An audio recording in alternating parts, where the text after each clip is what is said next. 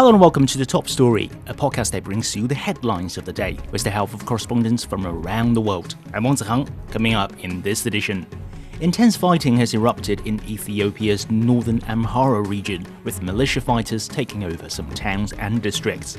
Western African leaders are expected to hold another meeting over the situation in Niger after the military junta defied an ultimatum to reinstate the ousted government.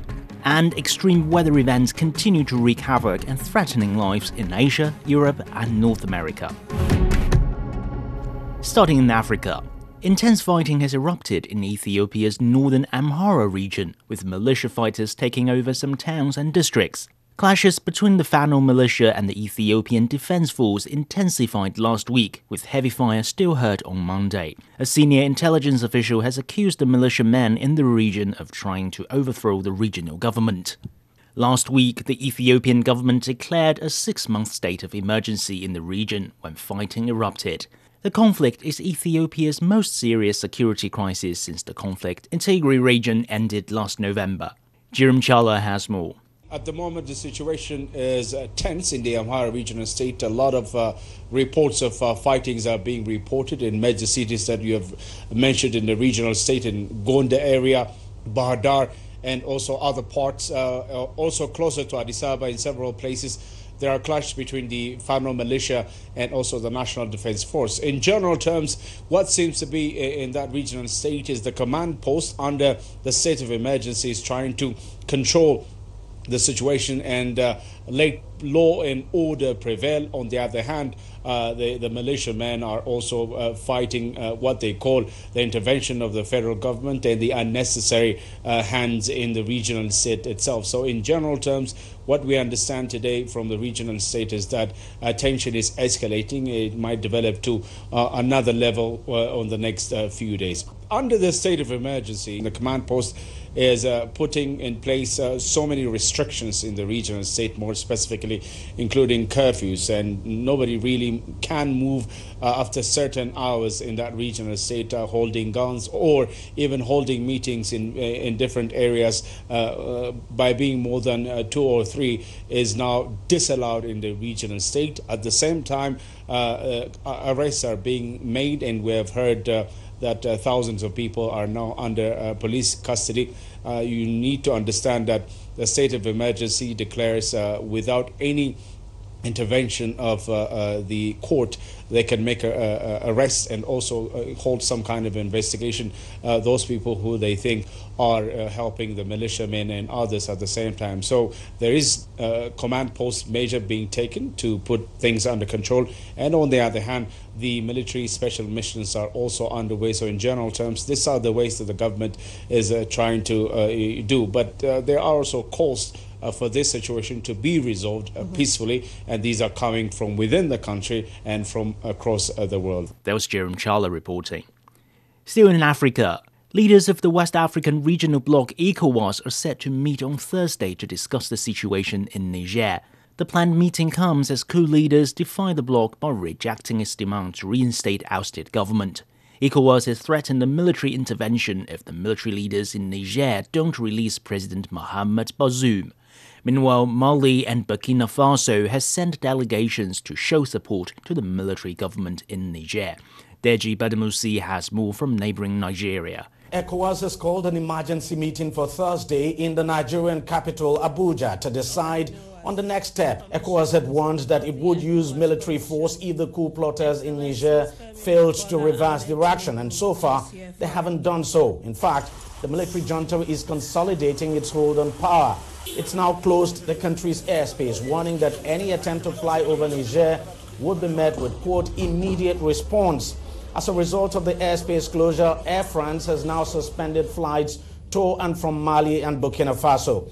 Germany has also put on hold plans to withdraw its troops from neighboring Mali since it cannot fly them over Niger. The Chinese embassy in Niger has also issued advisory to its nationals to leave the country for a third country or return home until the dust over the coup finally settles. France has also taken a similar step, warning its citizens against all travel to Niger and asking those still there to exercise caution and be vigilant. Meanwhile, Germany has now joined Italy in calling for a diplomatic solution to the political standoff in Niger as the ECOWAS deadline expires. In Niger itself, tensions are high as many are concerned as to what would happen next. Everyone is waiting to see what the outcome of Thursday's meeting by the leaders of the ECOWAS region will be. For now, it's not looking like we're going to see any military action on Niger just yet. But we may see a ramping up of sanctions while the bloc intensifies diplomatic efforts. That was Daji Badamousi reporting from Lagos. Moving on to Asia, Heilongjiang province in northeast China has issued yellow alerts for possible floods and geological disasters. Parts of the province are expected to receive heavy rains this week, while residents are still trying to recover from recent flooding. Jiang Siran has more from Wuchang City.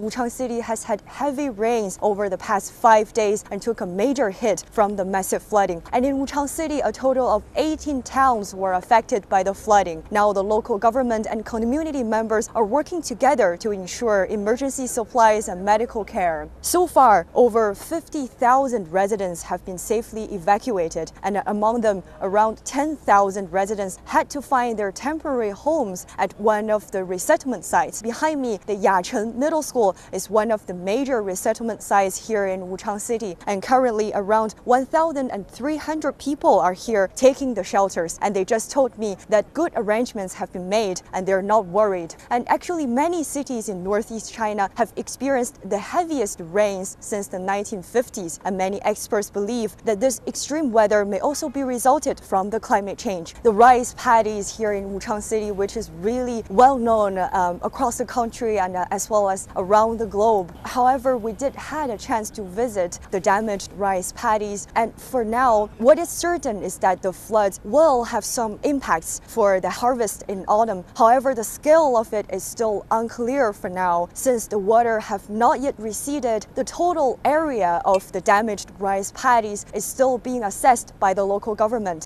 There was Jiang Siran reporting. Moving on to the Americas. In the United States, extreme weather is putting lives at risk as a brutal summer of heat, storms, floods and fires continues. In eastern US, destructive winds have knocked out power to hundreds of thousands of people. Nearly 1,500 flights were cancelled and 7,000 others delayed due to extreme weather conditions. Jim Spellman reports. Extreme weather continues to rock the United States. In Alaska, a drone captured dramatic footage of a building being washed away as the city of Juneau saw record flooding from melting glacier ice. In Southern California, 2 helicopters responding to a wildfire collided in midair on Sunday. In Vermont, cleanup is underway after storms brought heavy rain, washing away roads and bringing heavy flooding. Local officials are calling for action on climate change. You know, we're living on an increasingly warm planet, and that is directly tied to carbon emissions. Outside Washington, D.C., heavy storms and lightning forced tens of thousands of fans at a Beyoncé concert to leave their seats and seek shelter. But the show went on after the storms passed. And much of the country continues to deal with extreme heat, driven in part by global climate change. I hope people are starting to realize that there is an effect, and I think that people are starting to open their eyes that over the years it has changed. Whether we want to believe it or not, it is here. And more than 120 million people in the eastern United States are under severe storm threat Monday, potentially facing heavy rains, high winds, flash flooding, and even tornadoes. That was Jim Spellman reporting from Washington. Over to Europe. Soaring temperatures are putting construction workers at risk in Italy. The government is now under pressure to do more to protect them. Giles Gibson has more. Working on a building site in the Italian summer has always been tough. But this year, construction workers have been battling through record high temperatures in excess of 40 degrees Celsius. Diciamo sinceramente è stato difficile.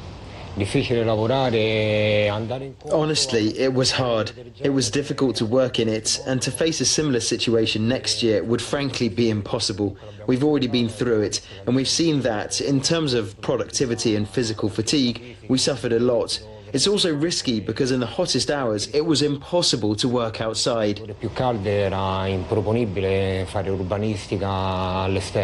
This summer's extreme heat has been partly blamed for multiple deaths at workplaces across Italy, including construction sites, a bakery and a supermarket.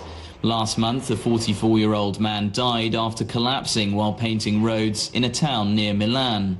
Workers can get heat stroke, become dangerously dehydrated, or the heat can exacerbate pre-existing conditions such as heart disease. As well as putting workers at risk, high temperatures are simply bad for business. The International Labour Organization, which is part of the United Nations, says that the capacity of a worker who's operating at a moderate intensity drops by 50% when it's between 33 and 34 degrees Celsius.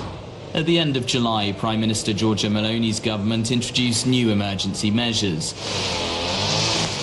They included easing regulations for construction and agricultural firms, which can't simply ask their staff to work from home during a heat wave. Un problema demografico serio.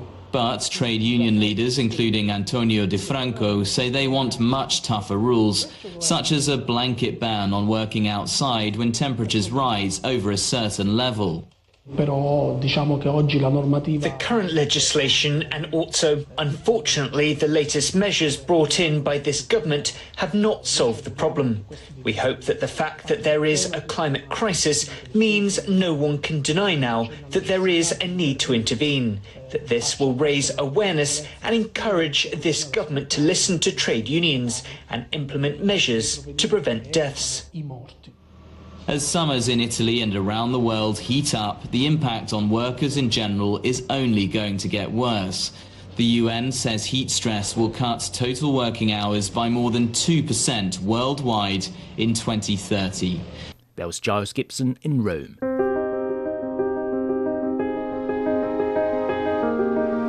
Before we go, here's a recap of today's top stories. Intense fighting has erupted in Ethiopia's northern Amhara region, with militia fighters taking over some towns and districts.